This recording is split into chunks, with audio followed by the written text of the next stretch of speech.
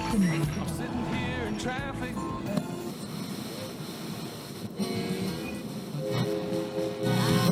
Sind zurück mit Tour.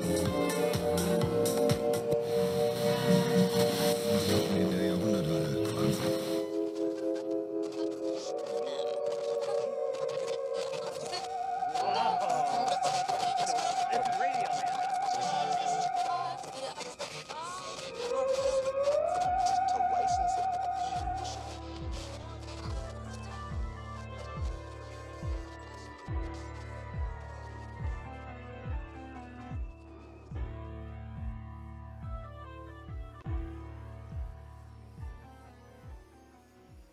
Welcome to Death by DVD.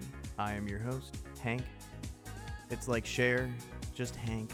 One name, no use for a last name. We don't need a middle initial. Hank, like Cher. Remember that. This week we're going to take a nice scenic drive into New Jersey. We're going to take an exploration to a very specific place and look at the people and talk about their lives. But before that, we are going to jump into weekly scenes. We haven't done that in a while. We haven't done a weekly scene. And because of that, I'm going to do 3. Isn't that fun? A classic, something that I thought was really interesting to just check out. And for right now, what's going on in the world, some provocative subject matter, as the rest of this show, I think, will end up being, and something very, very recent. So to start it off, we have Throne of Blood from 1957 by Akira Kurosawa. And Akira Kurosawa is one of those names that you hear all the time when it comes to artsy-fartsy directors. It's always at the top of the list. You know, David Lynch really loves Akira Kurosawa. And you know the others, Jean-Luc Godard, Federico Fellini, Antonioni. There's a substantial list of those guys that you've got to know who they are. The most artistic directors in the world. I mean, A Band of Outsiders by Jean-Luc Godard, that's one of Tarantino's favorite thing. All these big muckety-muck names that you can hear are all influenced by these other big muckety-mucks, and Akira Kurosawa is one of them. You know, it's one of Martin Scorsese's favorite directors, but a lot of the time, especially with guys like Fellini and Godard, you've got a lot of experimental things going on, and although Akira Kurosawa definitely was experimental, I think something that sets him apart from all of the big muckety-muck art names and all of these big intensive things. You know, you've not seen this, you don't know who this is. These are those directors, you know, where people yell at you in all capital letters on a forum because you haven't seen this movie or you have some inquisition about it. This is one of those guys. But what really sets Akira Kurosawa apart from, I think, you know, guys like Jean-Luc Godard and Fellini, as mentioned, is the fact his storytelling ability is perfect. I mean, we can just use that term. It's Kurosawa. We have a get-out-of-jail-free card calling something perfect. But, you know, yes, he's an incredibly artistic director. His photography, his style is just absolutely delightful from his early career going into the end of his career, the 60s, the 70s. Most of his work was with Toshiro Mifune. This film, Throne of Blood, guess what? It stars Toshiro Mifune. They made some of, I think, the strongest movies, I guess, ever made. It's not just what I think. Most people, again, this artsy-fartsy shit, will kiss Akira Kurosawa's ass. It's just kind of a quintessential thing. But his ability to tell a story is remarkable. There's just... the guy could have just made a movie about explosive diarrhea, and it would have been 2 hours long, and he would have managed to have made it incredibly, I guess this is going to be the word of the night, provocative. But that was not, in fact, the word of the night. The word of the night was carbuncle, which was never used. He would have managed to show you absolutely everything that was necessary to show you. And that's really what makes, I think, and drives his movies. And yes, the artistic integrity is a massive thing that you have to take into consideration. Again, he's a very beautiful director, but what makes and breaks a lot of it is storytelling. And something that we bring up a lot on this show is just writing, characters, development, making sure everything that matters is specifically shown on the screen. And Throne of Blood is a very specific story. It is Macbeth. This is one of the many triumphant, I feel, Shakespearean films, or Shakespearean stories on film. And, there's so many different things that fall into this category. You've got that ultra beautiful 90s movie with Harold Perrineau and Leonardo DiCaprio, the Romeo and Juliet film. You've got that really weird Hamlet version. You've got a neat version of Othello with Larry Fishburne. And then even going back, of course, you've got the classics and Olivier pictures and Ian McKellen things. But this is, I think, one of the more unique stories because it doesn't quite matter where it's set. And I guess that's one of the timeless things, one of the kiss-ass things about Shakespeare is that indefinitely, if you can have a story that is translated hundreds and hundreds and hundreds of years later, you've kind of reached a level of perfection when it comes to your storytelling abilities. But it's just the visuals and the capability of Kurosawa's storytelling that really makes this a remarkable film. And I will admit here, I've never seen it before. And I'm really not super familiar with Akira Kurosawa's work prior to this. And the last month or so of my life, I have been exploring and getting kind of deep into some Asian horror, not just horror, but Asian cinema in general, starting with Kurosawa. And I've just been exploring some early Asian horror, moving into the 80s. It's a genre, I wouldn't even say so much a genre, I think that maybe is offensive. It's a whole fucking people that have a whole completely different style. But you talk about the Italians and the Germans and the Americans and the UK and everybody's different style, and I think often Asian cinema is really excluded, and not just this, not just things like Throne of Blood, and anybody that is in year fucking 1 of film school is going to be able to talk your ear off about Kurosawa and all the crap I just said, and so much more, and the same goes for Fellini and Godard and who'd I say?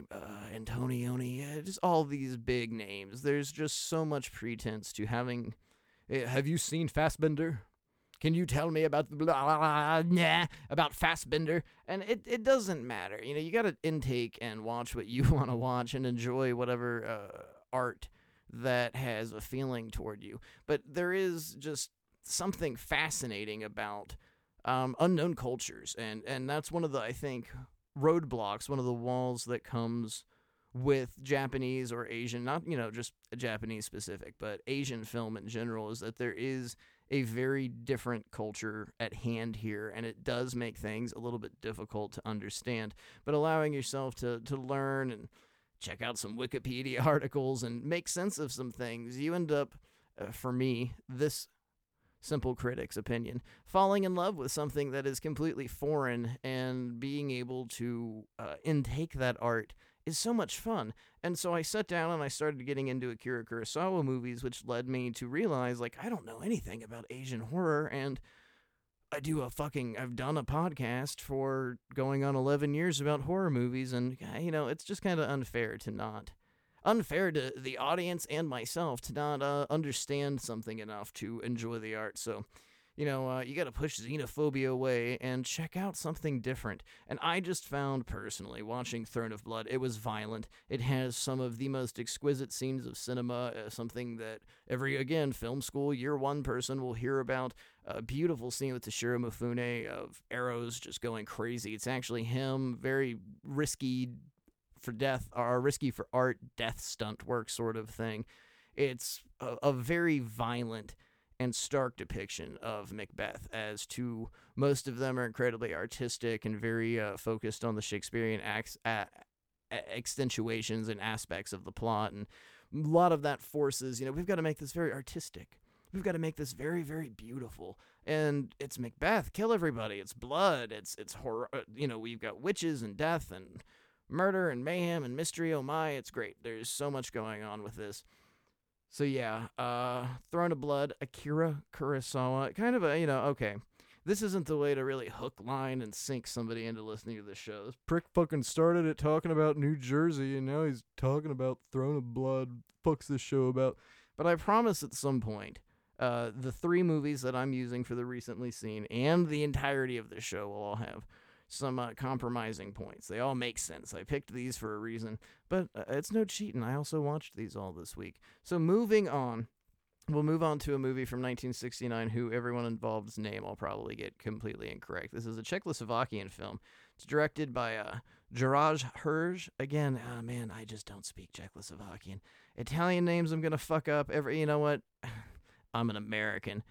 We don't do names. Well, we don't do a lot of stuff, but that's for a different show. Based on a novel by Ladislav Fuchs. So I found this one to be a real dill of a pickle. It's incredibly dark subject matter, but some of it just I found to be incredibly amusing, and I couldn't help but think that that had to be some of the point. Now, like I said, this movie comes from 1969, but it is shot like a 1920s experimental German film. It's got that very beautiful hardcore cuts, very quick cuts, and very heavy focus shots on architecture and scenery, stark black and white. I mean, it's not as crazy as something as like Metropolis or Caligari, but it's definitely got an influence from German 20s and 30s experimental film, which makes it, I guess, a little bit difficult to watch because so much of the movie is the inner thoughts of the lead character, which leads us to what this movie is about. It's about a man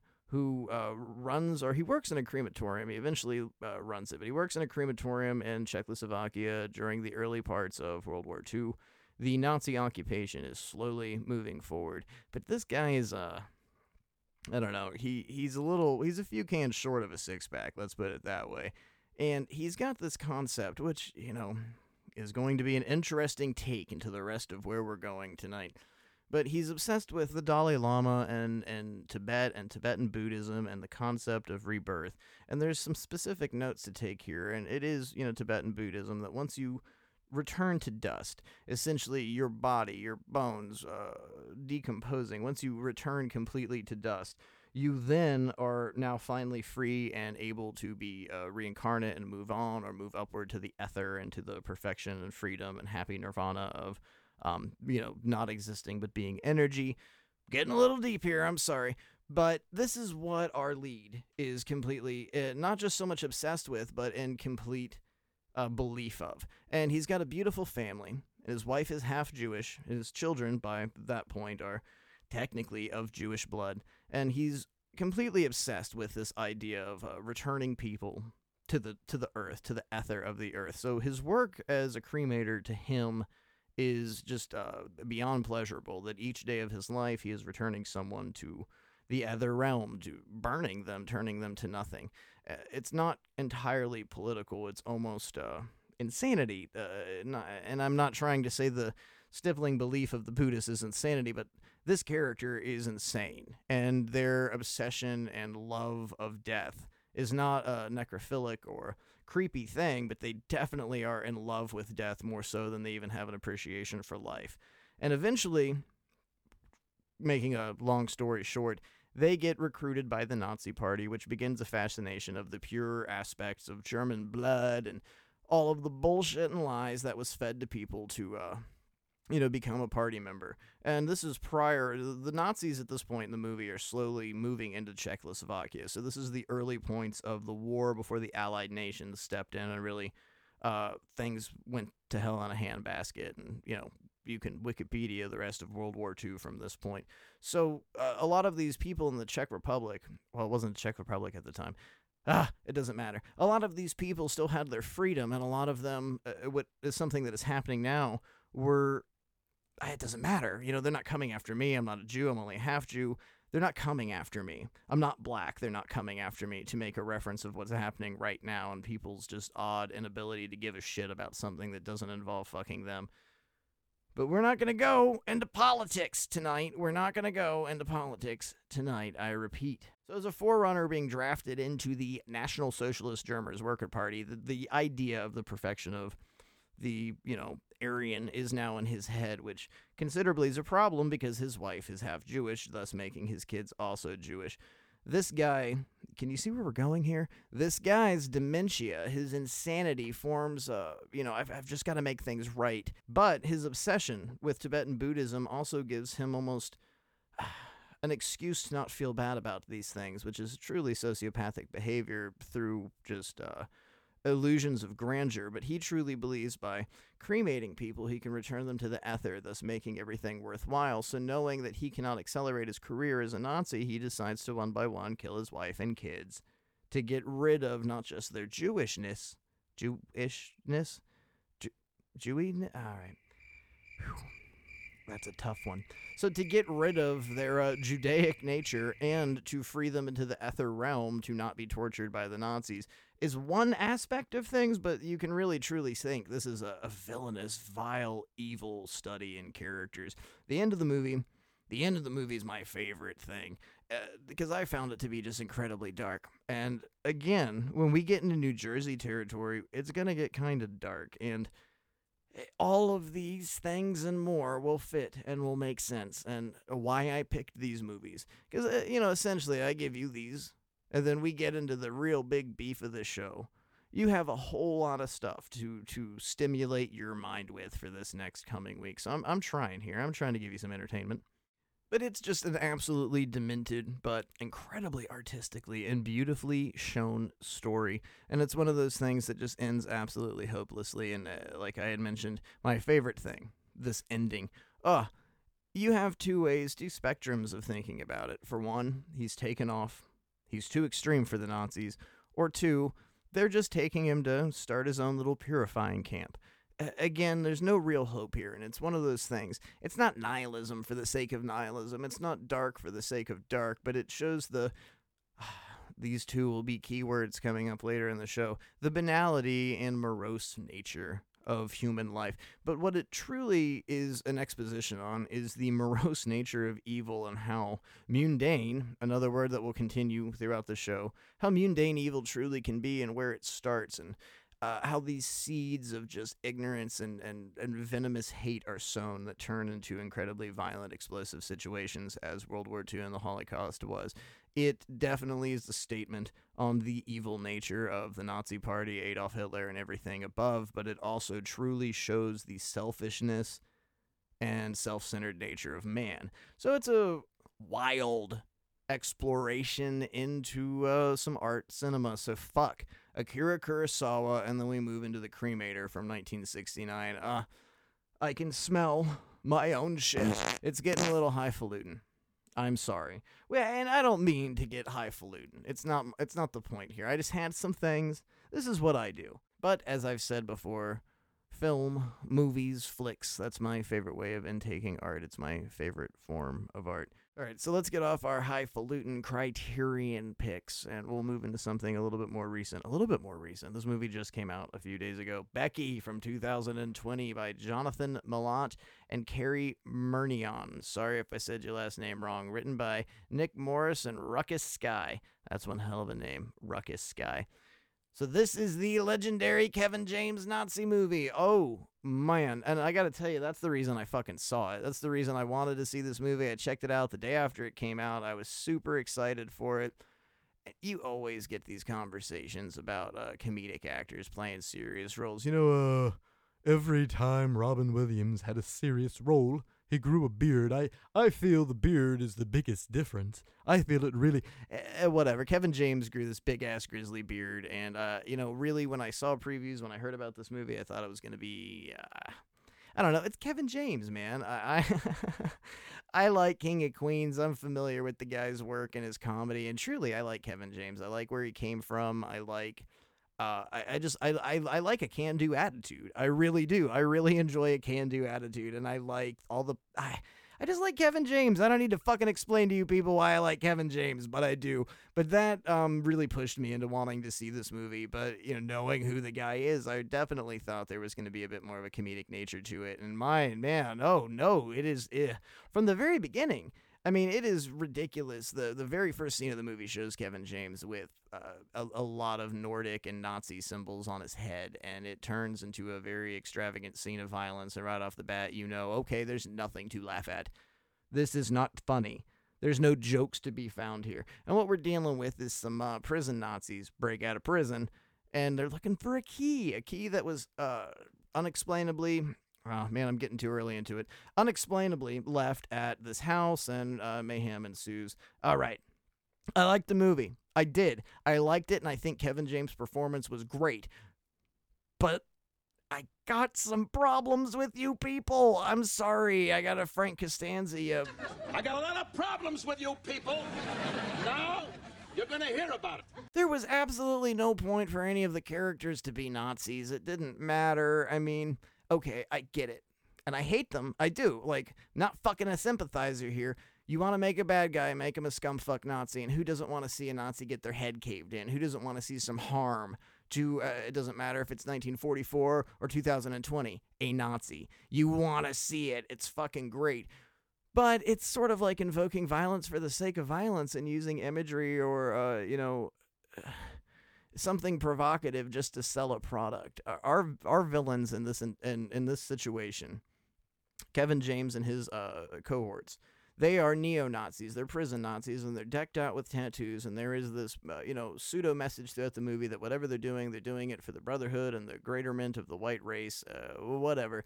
But there's no characters. There's no reason for them to be Nazis. They could have been Texas chainsawing mutant massacring star beasts. It just doesn't matter. They could have been demons. They could have been monsters. They could have been the Wicked Witch of the West. It absolutely had no bearing on the rest of the movie. And like I said, I really do enjoy seeing a Nazi get fucked up, and that's all good and fine. But you're invoking such strong imagery without a lot of purpose, a lot of pretense, or any. And it's not even pretense. There's just not a lot of point. There wasn't anything outside of a pseudo Derek Vineyard-ish speech about dog breeding and why you have to breed with certain races. And outside of that, there wasn't anything that was incredibly terrifying. Now, Kevin James was terrifying. His performance is fine. It was totally nothing you're ever going to see, or not, who knows what, it's totally nothing that you've seen before from Kevin James. It's just great. The gore, practical effects, fantastic. There were multiple times that I just kind of wanted to clap. You know, we've discussed before with Green Room, when I first saw that in theaters, there was a handful of scenes that made me go, whoa, and I literally had to stand up. I just got taken aback and got this anxiety attack because of what was going on. Not the same thing here. Not going to compare these two and say that they're similar beasts, but there is some gore that was on that level of, like, you wanted to clap, like it was a Frank Henenlotter thing, like, oh, like, when in Brain Damage, when he's pulling Elmer out of his head, and Elmer, I'm sorry, AlYmer, it's not Elmer, it's Almer, it's just that blood squirting scene and how terrific and over the top it was, just the decadence of violence. There's a lot of decadent violence within Becky.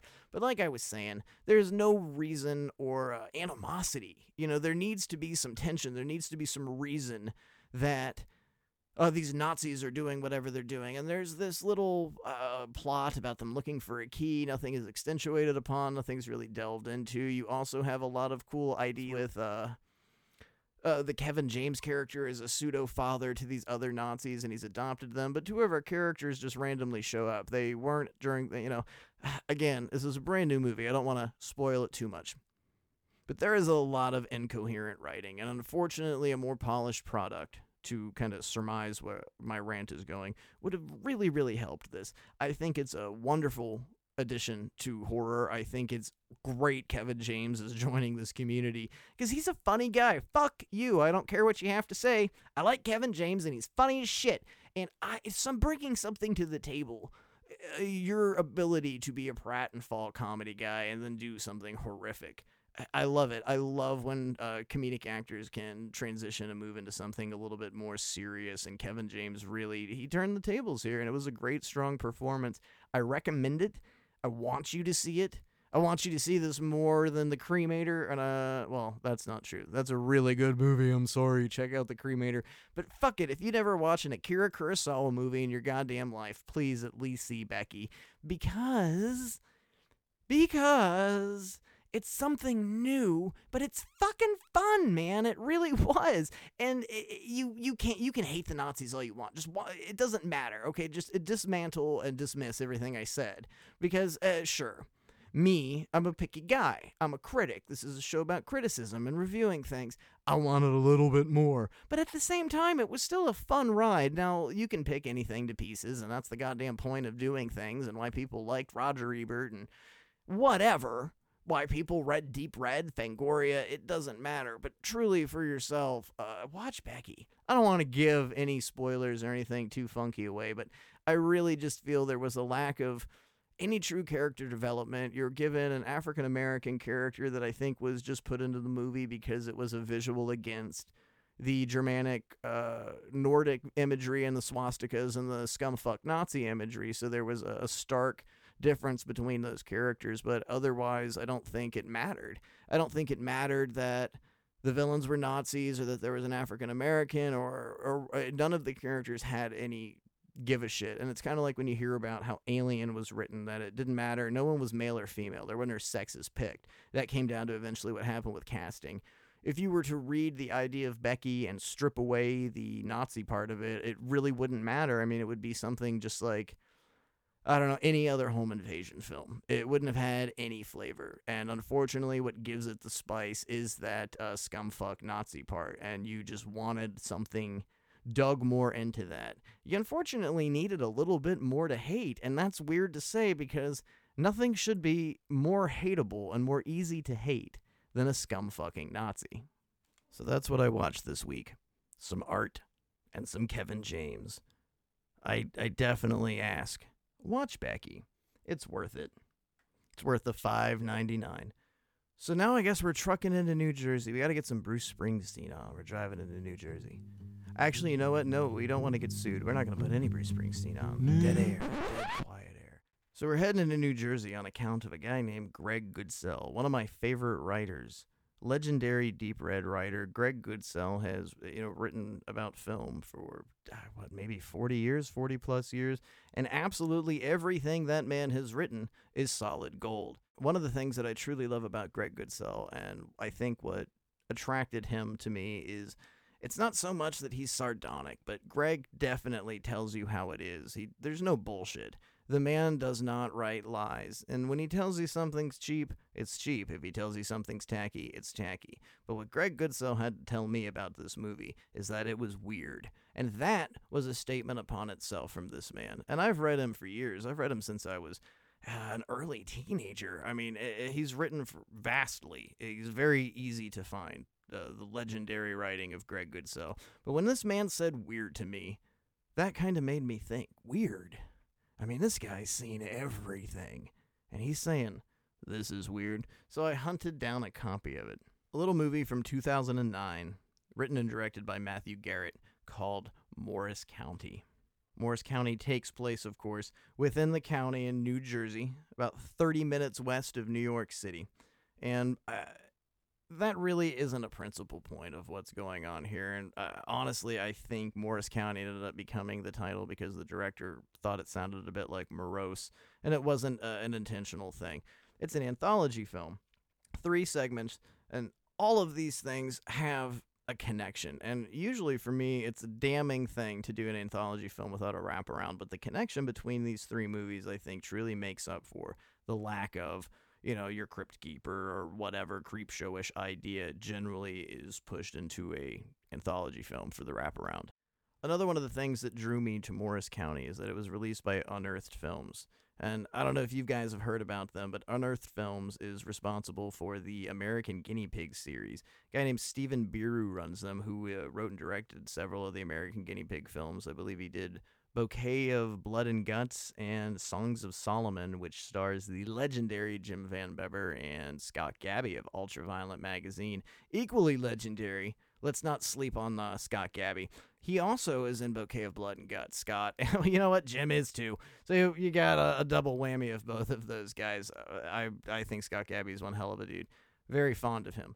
But I definitely have a big interest in Unearthed Films, and it's something that I've discussed before and will probably bring up on this show, is violence for the sake of violence. And I don't know, I don't condone it, I don't like it, I think it makes products boring and bland, and something I've noticed on the few Unearthed Films that I have found and I have sat down and watched, there certainly is none of that. Now, some of them are extravagantly violent. Definitely the American Guinea Pig films are just a ballet of baffling violence, and some of it sure is over the top, but I use a lot of things as my whipping boy, but tonight we'll use Chaz Ballin's whipping boy, Nacho Saturday's Aftermath. It's no Aftermath, a movie that I will agree with Chaz. I don't think I've ever said how I feel about this. I bring up regularly what Chaz Ballin had to say about it, but I agree with him fully. I think it's pointless. I mean, it's very pretty, it's articulate, and it looks nice, but it has no meaning. And what I've noticed with what I have traversed into the Unearthed catalog is that there is a point to almost everything, and that has to come down to Steve Biru. His appreciation for art is exquisite, and this man definitely is showing and putting a lot of things on his label that otherwise I don't think people would take the time to check out. You would look at it and think of it as some ultra-violent gore piece and that it wouldn't have any artistic integrity, but I'm here to tell you that that is incorrect. Even something like the American Guinea Pig series, my favorite so far is Sacrifice. God damn, man, that movie got to me. That made me feel heartbroken, but it was amazing, and God, it's just... Oh, it's so violent, man. It's out there. And there were some visuals in that film that just really, there's no sitting and screwing around on your phone when you're watching something like that. Another title from On Earth that I thought was, specifically beautiful was Red Crocodile, a film that I've wanted to see for quite some time, and I finally bought a copy of it, and it was nothing like I expected it to be. I thought it was going to be just violence. I just thought it was going to be a junkie on a rampage and he's rotting. I don't know if you've heard of the synthetic drug crocodile, but over in Russia, almost everything's absolutely illegal. So synthetic heroin, synthetic morphine is made in a horrible substance, somewhat like people making meth in the United States. But this causes you to almost instantly rot. And this movie is circled around a person's destructive decay into the abyss of drugs. And it was beautiful. It was just a very uncomfortable, very, very beautiful, horrifying movie. But there definitely is something to be seen with unearthed films. Direct your attention to them. Go check out the website. Find Stephen Biru on Facebook. Look into these things. I'm going to try and come back more regularly and talk to you about some more of my unearthed acquisitions. But this was at the top of my list. On the good words of Greg Goodsell, that it's pretty weird, I had to jump into this. Written and directed by Matthew Garrett, the production started in 2005, and initially it was a short film called Ellie, and everything came afterwards from that. The last part of the movie was attempted to be shot next, and was just going to be released as a short on its own. It was a cursed kind of situation. Things didn't go through the right way, and that led to Morris County ended up being the final product. 3 horrific and sad looks into the life of middle America. What we're dealing with is this town in New Jersey, Morris County, and these stories are all supposedly taking place inside of Morris County. And the facts don't really matter here. The names of the towns don't quite exist, but that doesn't matter. All 3 of these stories are connected by the mundane banality of human life, and that's what I thought was almost the greatest part. It made up for not having the Crypt Keeper wraparound or whatever shtick that you were going to throw normally into the anthology movie to make people watch it. It worked on its own accord by dealing with the nature of human life, and something that people regularly don't want to deal with or, I guess, discuss when it comes to human life is death. These are 2 things that without a doubt are going to happen to absolutely everybody, and it's mundane.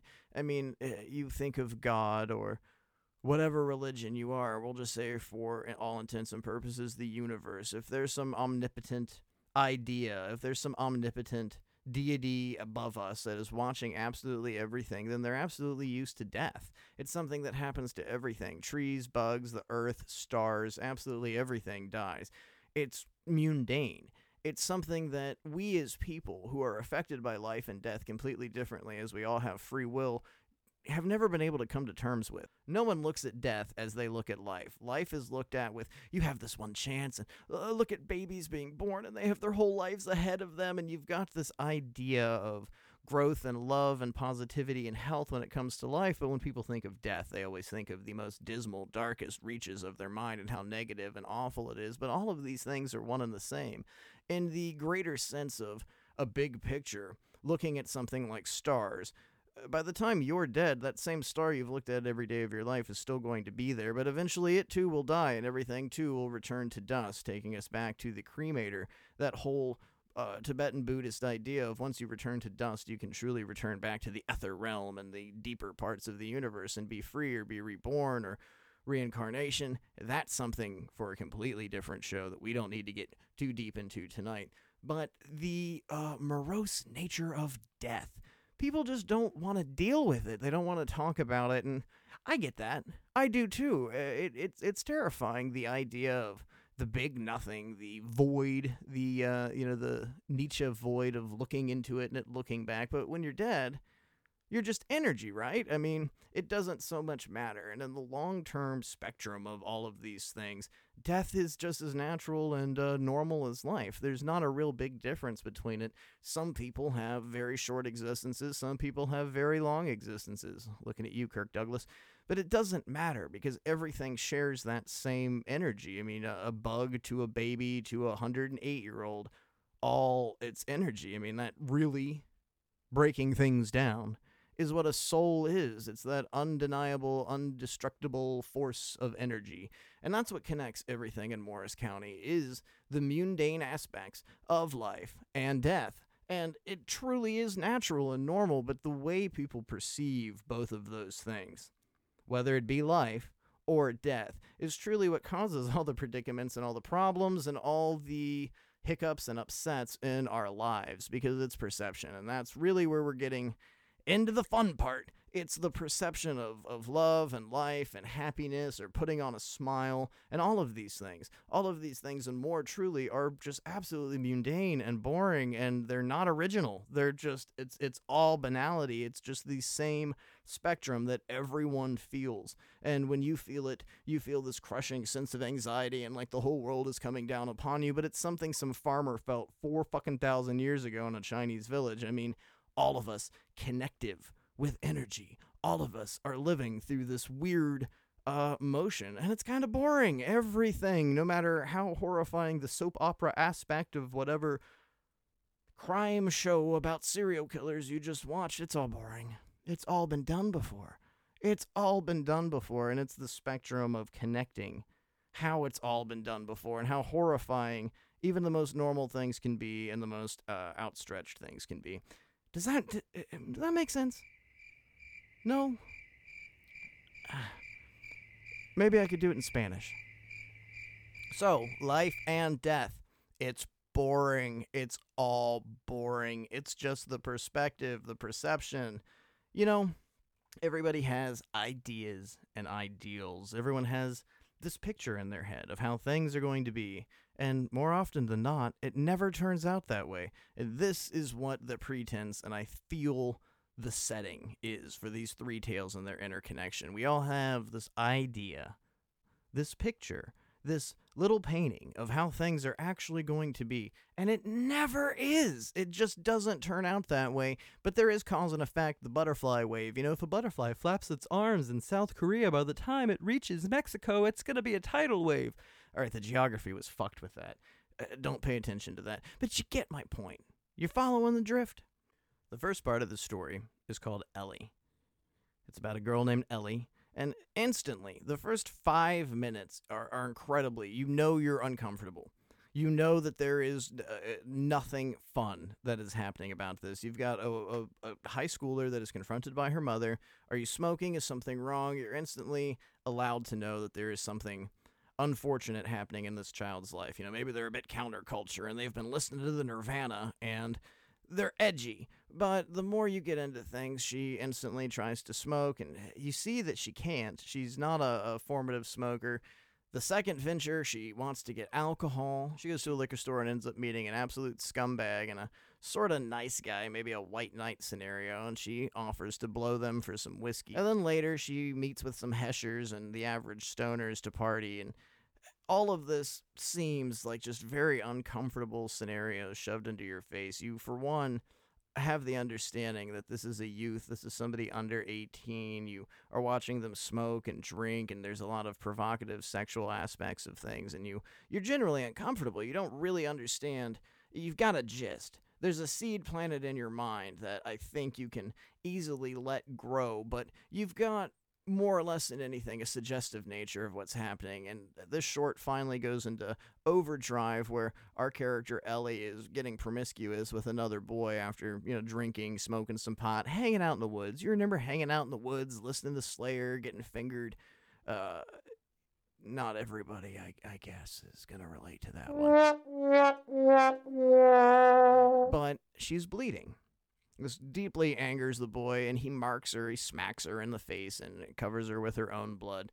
And finally, we start understanding where things are going as she retreats back to a Christian Youth Council meeting going on at a nearby house, and you finally, something's a little bit more heinous here. It's not just, I don't want to water things down. I think there is a clear definitive point, even with what I've been discussing. From the moment you begin watching this to where we get to this point, we are given an understanding that this character obviously has something that, I don't want to give it the fuck away, but shit, I'm gonna have to. She obviously is pregnant. She's trying to miscarry. So we get to this scene, and you get a little bit of confusion because I think you're given this representation of Christianity as a safety. Like, you've got a Day of the Woman kind of thing here. Camille Keaton, I spit on your grave. She's going to get help.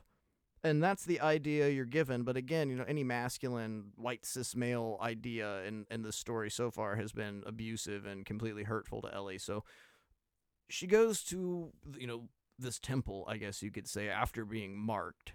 And immediately you realize where you're getting into this. She's been sexually abused, but it's not just on a friend-to-friend level that this is the youth pastor. This is somebody in a position of power that has taken advantage of her and refuses to do anything about it and refuses to step up and make this better. And with what you've already been presented and seen at the desperation and the hurt and the pain that this character Ellie is already going through, she finally snaps. Here's where we get into the spoilers. She kills the guy. I mean, this is your Camille Keaton scene. It's a great scene of blood. You finally got revenge. You feel a little bit of achievement and pride for the character. But what connects all of these things? What did I just rant and rave about? The mundane nature of life and death. So we're not off the hook yet? Oh no. And I'm sorry.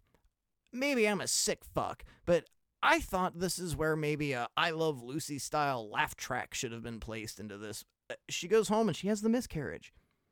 So she killed the fucking guy, she got her revenge, and then she has the miscarriage. So would all of these things have happened? If not, who knows? You have just this cynical, sardonic, almost nasty little laugh at the end of that because it's just so upsetting. Nobody's happy. No one's happy. And that brings us back to the banality and sardonic, morose, blah, blah, blah nature of life, because is anybody fucking happy? Everybody has some gripe, and everybody has some stepping stool. Well, if it wasn't for this, I gotta do this. Well, I've got this. You don't understand how hard it is for me because I've got this. And that's just such a boring fucking problem all humans have. Nobody knows just how it looks through other people's eyes. Nobody knows what you're thinking, and you don't know what the person across the room is thinking, but nobody ever wants to come to those quality terms of realizing that we are all indifferent. We are all not the same, and all of us have free will and different emotions and different thoughts. So when you say something so fucking stupid as, well, you don't know how hard it is, or you don't know what it's like doing this, nobody else does. Just because you're going through something doesn't mean that you're any different from anybody else, because everybody goes through something absolutely differently, except the great beyond, the ether, the omnipotent God. I don't know, we could just keep naming deities, but you get the idea. The only thing that doesn't care about death is the universe, because it's already adjusted to it. Everything fucking dies, and it's not some negative, nihilistic fucking, God is dead and we killed him bullshit. It should be almost embraced. Yes, everything dies. The trees, butterflies. We'll get to butterflies later. Everything. Even inanimate objects have a lifespan. Your computer. The microphone I'm using right now, it's got a lifespan. Things break down. They die. They return to dust, blah, blah, blah. We can get back to Tibetan Buddhism if we want to, but I'm just trying to provoke something. I'm just trying to let you realize that it's not a bad thing. It's not like, ooh, scary, Michael Myers, I'm gonna die. No, everybody will. You probably will die in bed or, old with dementia or, okay. Now it's getting a little negative and not comforting, but everybody dies, right? That's the whole connection. So everyone feels completely different. everybody has a different aspect. Everybody has a different perspection. Everybody has a different thought. And this is where we get into, to me, this is my favorite segment of the film. I don't think the director cares for this one that much from what I've heard and been able to find. I think the last segment is everyone's absolute favorite. The first one, Ellie, is the most shocking to people, but I really, really enjoyed this. It's called The Family Reuben, and, all this ranting and everything I was just getting into is where we're going to transition here. I'll say the first two segments definitely have something in common with a little bit of a switcheroo. At the beginning of both of them, you're given a bit of a misdirection as to what's going to happen. And I guess we can bring this up. I hate this term. I really do. But this movie has that Lynchian quality to it, but not in the essence of bullshit art that doesn't make sense, or you have to question it, or you have to learn about fucking Tibetan Buddhism and transcendental meditation to understand it. But one of the things that Lynch really enjoys focusing on is the, as he likes to say, when he was younger, he saw this tree that, ants were completely crawling up, and it was covered in sap, and it was dark, and it was dirty, and he realized that there is this dark, dirty underbelly. There's a dark, dirty underbelly to the world. Every American town has something dark inside of it. Obviously, Twin Peaks, Laura Palmer, yada, yada, yada, all that stuff. So there is that David Lynch quality. Did you like that? I'm going to have to... Did you like that David Lynch impersonation? But it has that reaching quality to it, which I think is something that really can be appreciated when you dive back into the mundane, banality, boring, morose aspects of life.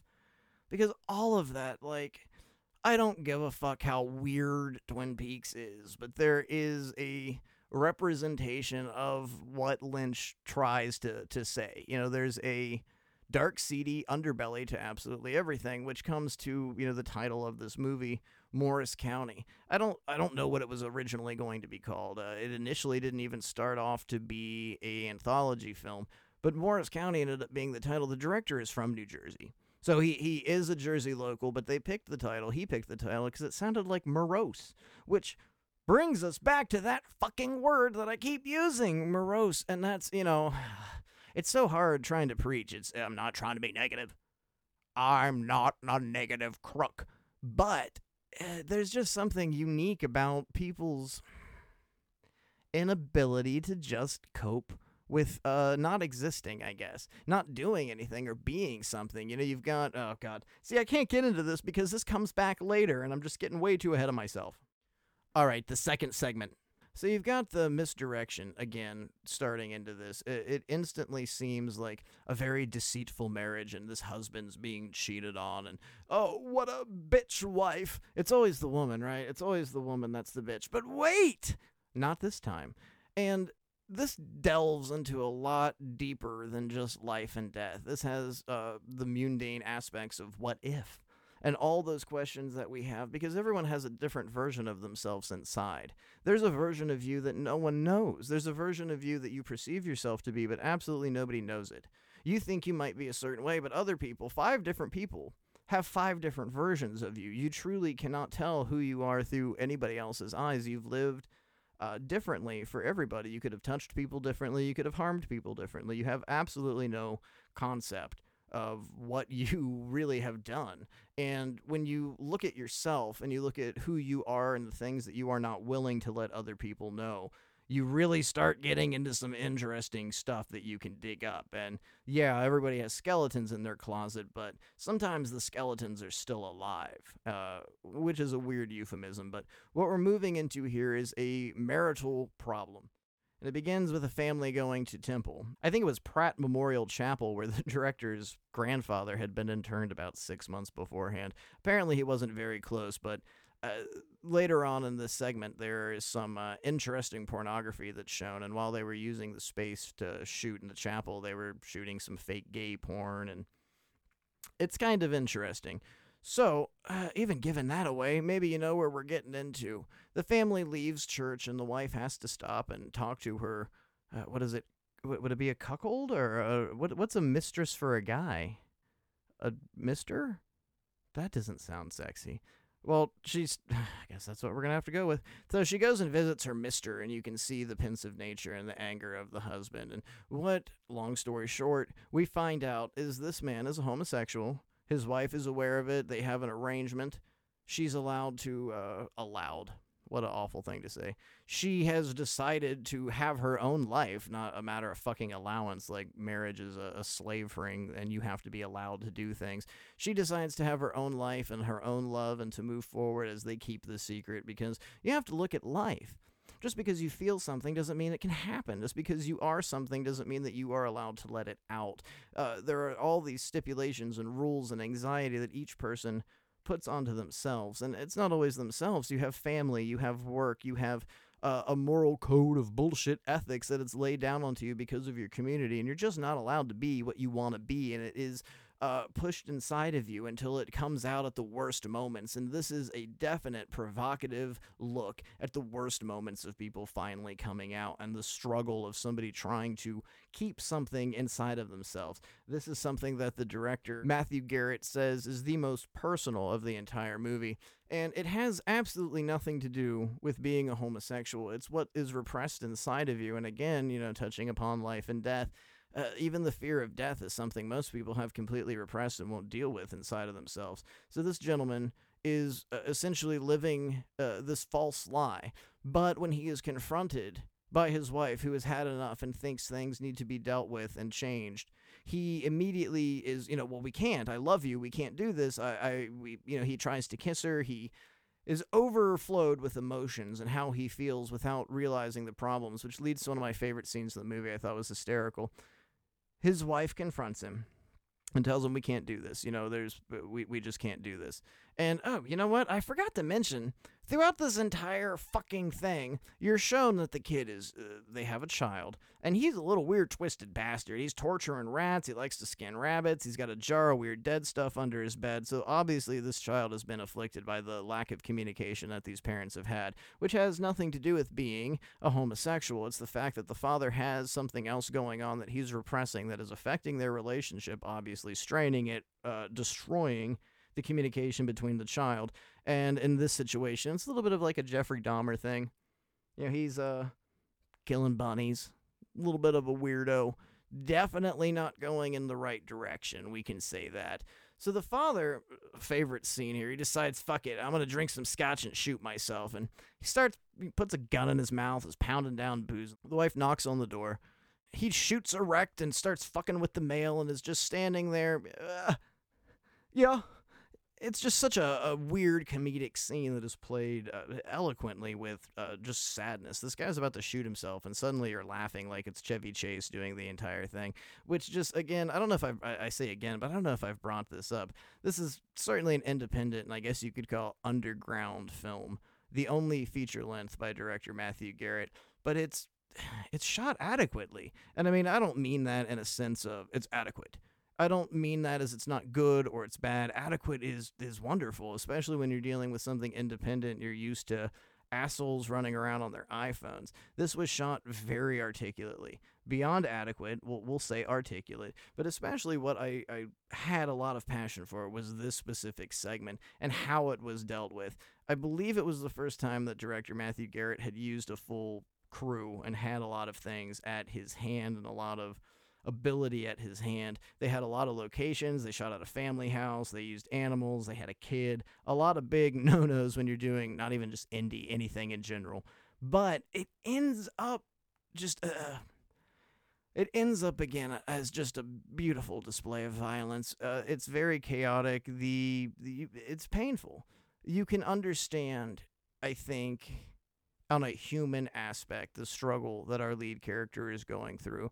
And the end of this is just a cataclysmic display of sadness. It's like a meteor of sadness and hate and pain, all just coming down on top of you. But it's like a little bit of a laugh track could have been added in. It's just cynic and sardonic enough that it manages to have a very, very black comic nature to it.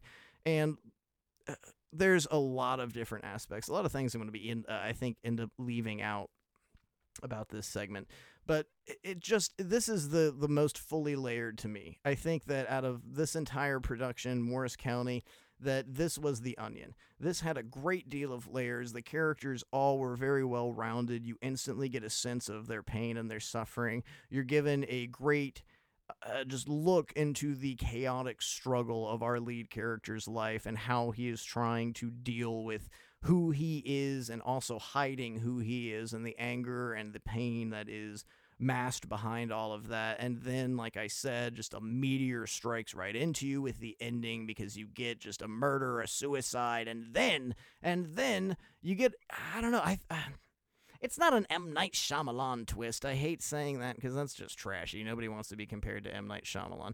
But you've got this, like, rabbit hole at the end. It can go into two different directions. You're allowed to believe absolutely two different things, and that's something that I really think is unique with Matthew Garrett, not just with Morris County. We'll talk about this at the end of the show, but he has an additional short film that was not included in this. I believe it was done in 2010 after Morris County had been released.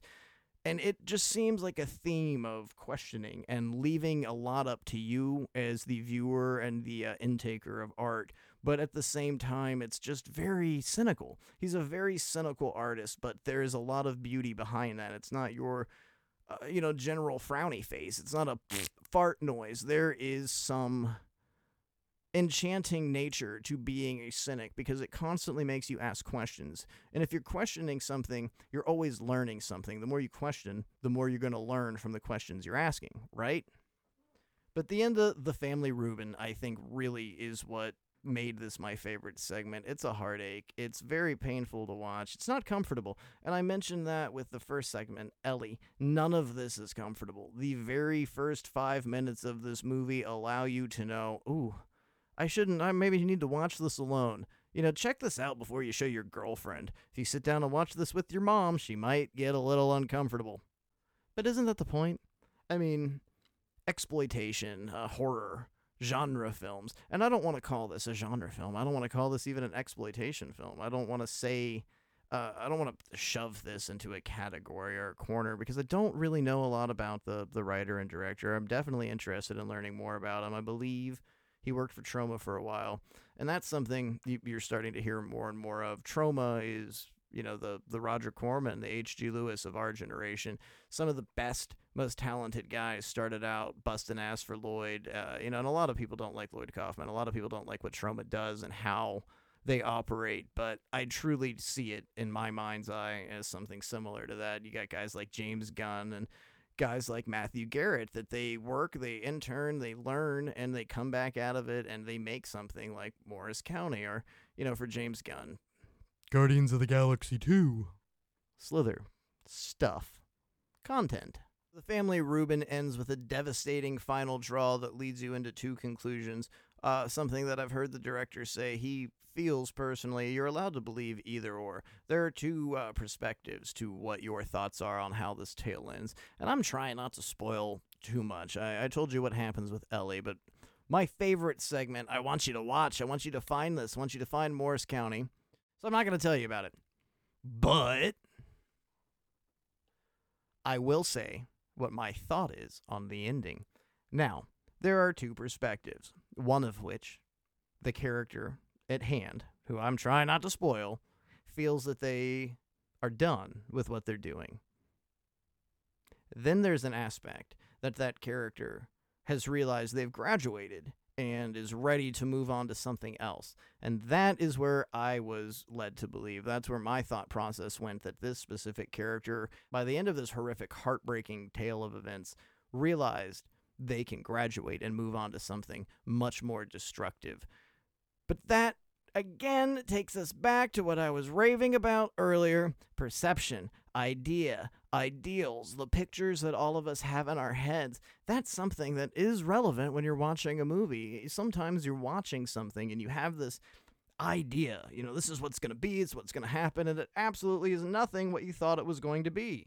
It's the same thing with real life. That's all it is. All real life is a movie. The shots, the scenes, it's all the same thing. Rewinding, slow-mo, fast-forward, it's all a fucking movie. It's your perception of it. And what matters is you recognizing and realizing if you watch a movie, somebody else watched that same movie but saw something completely differently than you. So that is the same with reality. Dig that. Ooh. We're getting weird on this episode, aren't we? All right, moving into part 3 and the final chapter of Morris County. I had to stop myself earlier because I was getting into this a little bit too much. This is the fan favorite. This is what everybody really likes about Morris County. It's on the cover of the movie. It's what everybody majorly talks about. And it definitely, it's hard to say this, it's the lightest of all the stories. It is the most comedic, I feel, of all the stories. It's called Elmer and Iris. Elmer and Iris brings up something a little bit different from the otherwise sexual and violent nature. And, it's just a word we've been using tonight. But definitely the first two were much more provocative than Elmer and Iris. But what we're dealing with here with Elmer and Iris is something that isn't really heavily addressed anymore. And, we deal with racism and sexism, and we have all these terms that we are very well aware with. But a lot of people don't recognize and think about ageism. And it's something interesting because especially in our time of current hectic political issues, a lot of the older generation is considered to be quite racist. And it's one of those things you hear all the time, well, that's how they were raised. And you expect, oh, well, they need to change because I changed and I thought of things. But truly, no, that's how people were raised, and things were just, the world is different. The world is different every 5 years, from, I guess I'm an elder millennial. But the other host of this show is Generation X, and our lives were completely different. We are separated by 10 years, and those 10 years are monumental. So imagine 60 years. Imagine a difference. Imagine somebody born in the 1930s and how they're dealing with reality as it is right now. It's probably more like Blade Runner to them than you would ever think. But that's something that is always focused on, the beliefs, the actions of these people. What we don't think about is the memories. And let's just take it back to Blade Runner. All these things lost, like teardrops in rain, that beautiful Rutger Hauer soliloquy. Really, though, these people, the elder, they all... The elders, dun dun dun. We're not talking about some mystical tribe here, but the older generation, it doesn't matter where you're from. It doesn't matter if you're from the Ukraine listening to this or the United States, but the older generation, they all have these memories and these concepts and their daily life. Look at you, and when you lay in bed and have anxiety before you fall asleep and you're thinking about something that happened when you were 15. Okay, so you, 25-year-old, imagine being 90 and thinking back of all of these things. You have these pictures, these scenes in your head, these ideals, these ideas, these plays of how things could have been, would have been, should have been. And no one can take or change those to you, which again resorts us back to you don't know how you look through other people's eyes. And when you're dealing with somebody that comes from this generation where you're told, this is the job you get and you work it till you die. You get married, if you're miserable, you deal with it, you have kids, this is what you do. This is how you're a productive member of society. This is how you act. This is what you do. This is your, existence. It wasn't much of a life. I mean, a lot of these people were just, beaten over the head. This is what you got to do. This is existence. You go work every single day at the same job, and then you come home and you just deal with it. And this is introducing us and moving us into Elmer and Iris, because that's truly what we're dealing with here. It's a story of an older couple that comes from that generation of, I worked the same job, I've had the same job for 45 years, and now what's happening to, the older generation that has worked these jobs that can't use computers. They don't know how to keep up with technology. They're not fervently attached to Twitter and Snapchat and every single piece of media up their ass. They don't have Videodrome attached to their head. So they're getting fired, they're getting laid off, they're getting pushed away because they're not needed, which is ageism, and they're being forced to dwell into the big nothing. What was it in the Neverending Story? The big sadness that was enveloping everyone and destroying the world, the great nothing, and that's where we push these people. Go home, watch TV. But how does somebody that has spent 70 years working every day of their life, because that's what they've been told is the necessity, what they've been taught, what's in their head, their mentality, this is what I have to do to provide. This is who I am. I'm a worker. I'm a hard worker. I'm a hard-working American. What do they do when you say, well, you can't work anymore, you're useless? There's no real option. So what happens here is Iris has been working, presumably her entire life in the same field, doing the same thing, and until recently has been adequate and doing her job.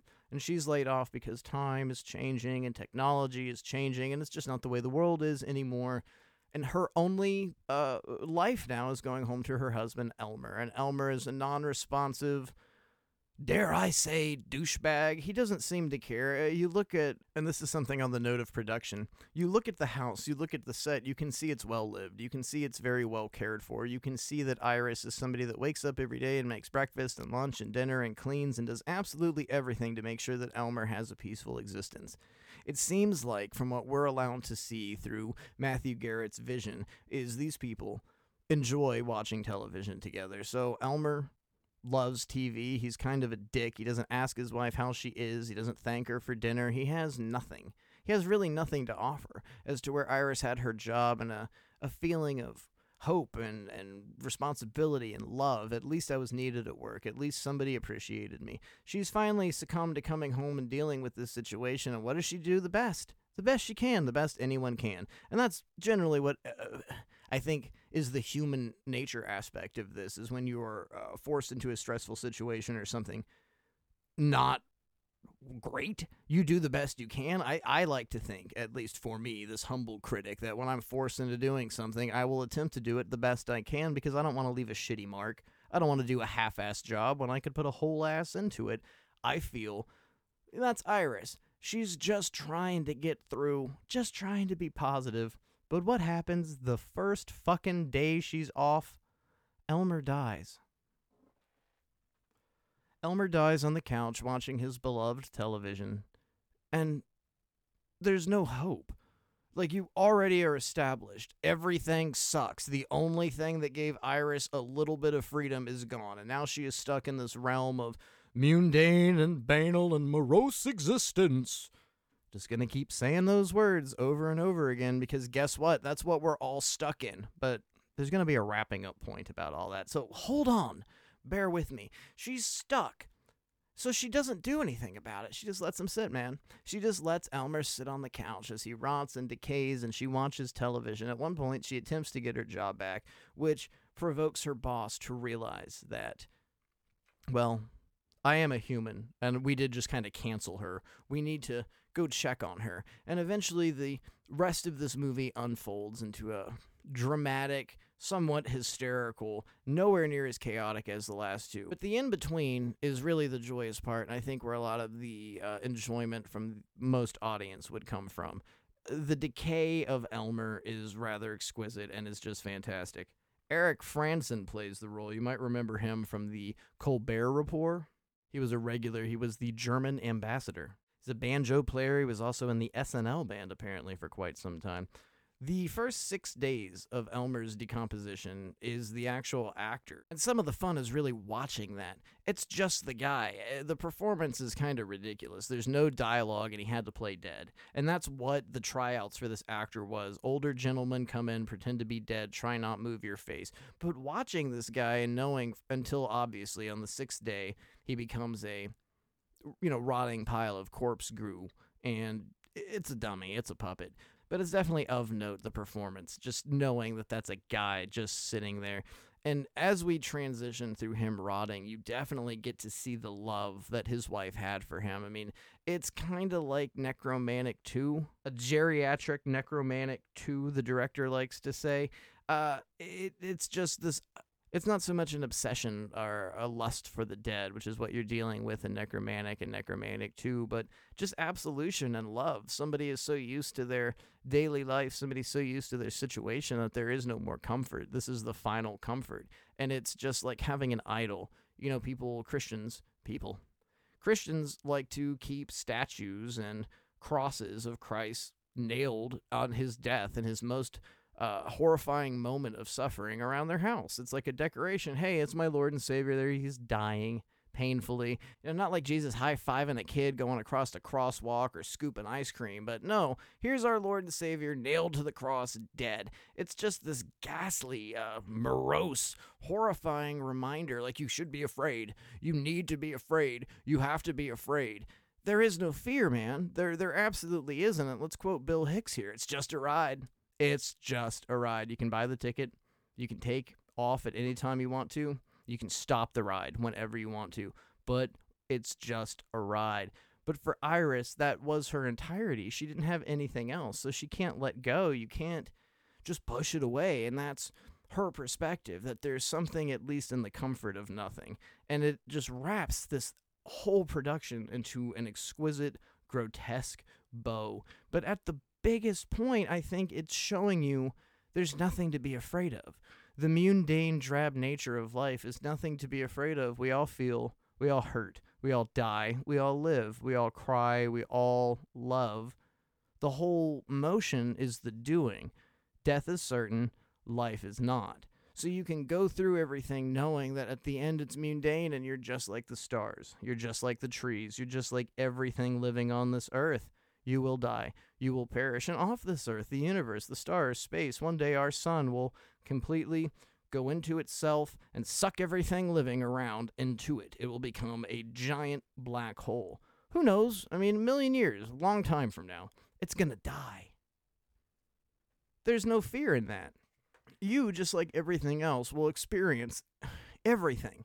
And that's one of the things I don't think most people realize. Your emotions, your feelings. You experience everything that everyone does. All of us just take it in differently. It's the perspective, it's the ideals, the ideas, these pictures that are presented to us. And what makes Morris County remarkable and what makes it a unique journey into not just filmmaking, but viewing and taking art differently is the portrayal of life and death, is the hands you're in. You are given this very cynical look into life. None of these things, none of the events that are shown in Morris County are really positive, but at the same time, none of them are incredibly negative either. You are shown almost a blank idea of life and death. And you can take it incredibly negative. You can take it as a very cynical, morose, horrible thing. But it truly is just an idea of rebirth. With each awful thing that happens, something else has to come from that. Like I suggested with the second movie, second feature in this anthology, there are two different ways that you can even understand and take how it ends. You can take it the happier route, or you can be a bit more pessimistic like me and turn it into, well, it's just going to get worse from here.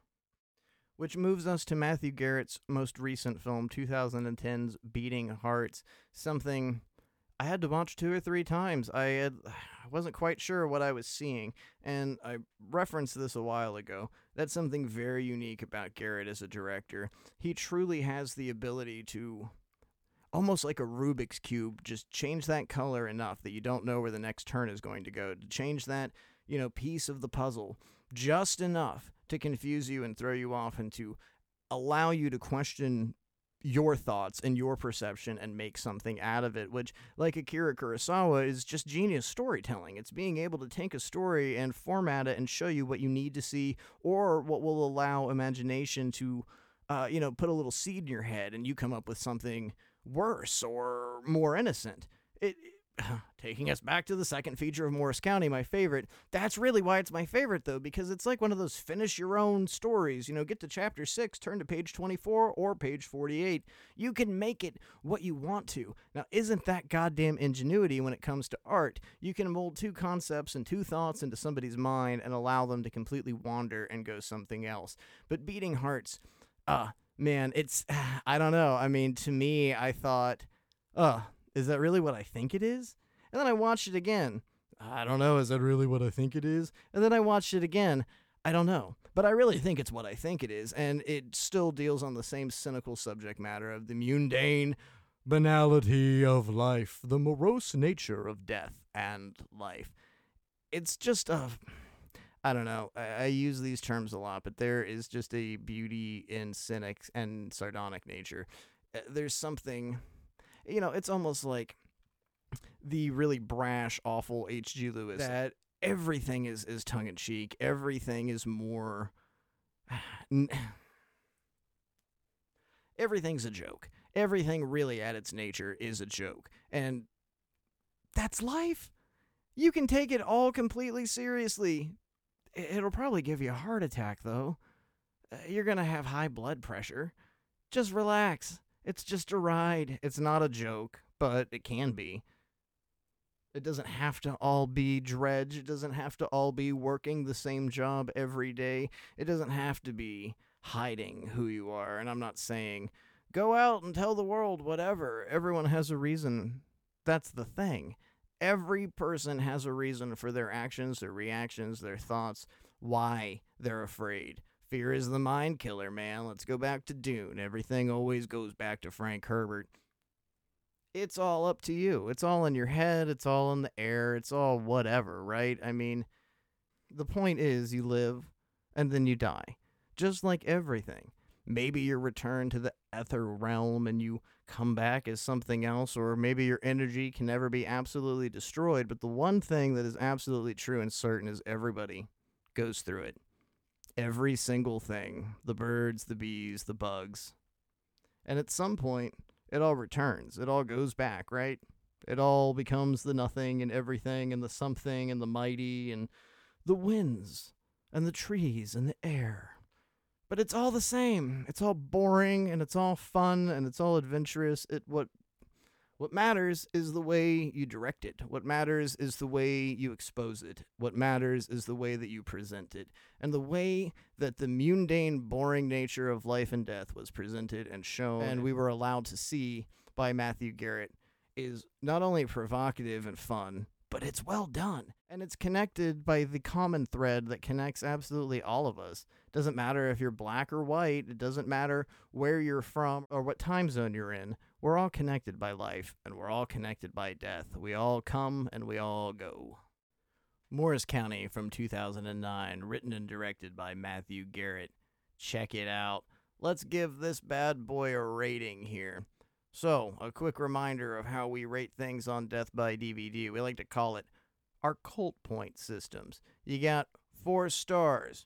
These are the same 4 stars you would rate The Godfather, The Exorcist, Citizen Kane. We have to remember in the initial 4-star ratings that this is what it takes to rate anything. You can't just say, I really love The Toxic Avenger, so I'm going to put it above everything else. No, we all have to rate it at the same thing. I'm not going to go out of my way to do a pissing contest with Roger Ebert, but I tend to rate exploitation and horror a little bit higher than I would more normie movies, I guess you could say. Cult points, on the other hand, it's what it sounds like. It's amounting how cult-tastic, I guess you could say, this movie is. One of the greatest examples we like to use on the show is Horror House on Highway 5. 1 star, 4 cult points. So, that in reminder, Morris County, 2.5 stars, 4 cult points. Check it out.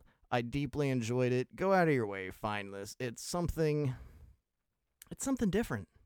Expose yourself. Find a different thought process. And hey, it's not all bad. Death isn't that scary. It's probably scarier living than it is dying. I mean, dying's just a second of your time. Living is all of it. So instead of focusing on the negative and worrying about the one thing that definitely happens to every single one of us, all of us, which is death, focus on the good part, living. Make something like Morris County, or check out Morris County, or even more fun, drive to Morris County, New Jersey, which I don't think any of this movie was shot in. So I don't know how much fun you might have there, but if you've got friends and family, it could be a hoot. Call your uncle from Morris County, New Jersey, see how he's doing. So if you learned anything from this show, 1, don't be afraid of death. It happens to us all. 2, if Greg Goodsell says something's weird, it's weird. 3, if you don't know who Greg Goodsell is, you do now. Google him, check him out. Make yourself familiar with one of the, to me, I guess I'm just going to kiss some butt here.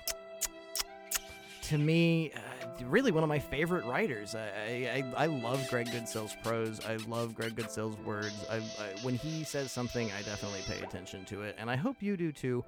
And finally, Morris County is a fucking pretty good movie. Pretty good. Morris County, 2009. I enjoyed it. I hope you do too. This has been Death by DVD. The ashtray is full and the bottle is empty. We'll be back.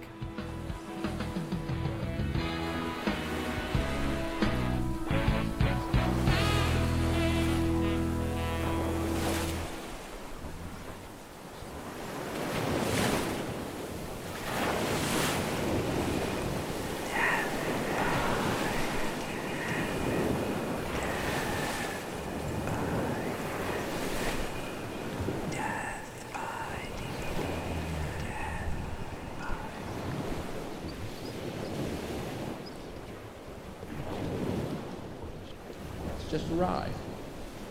And we can change it anytime we want. It's only a choice. No effort, no work, no job, no savings of money. A choice right now between fear and love.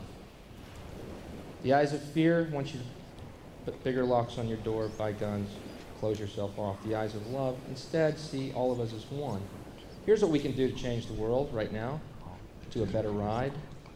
Take all that money we spend on weapons and defense each year and instead spend it feeding, clothing, and educating the poor of the world, which it would many times over, not one human being excluded, and we can explore space together, both inner and outer, forever in peace.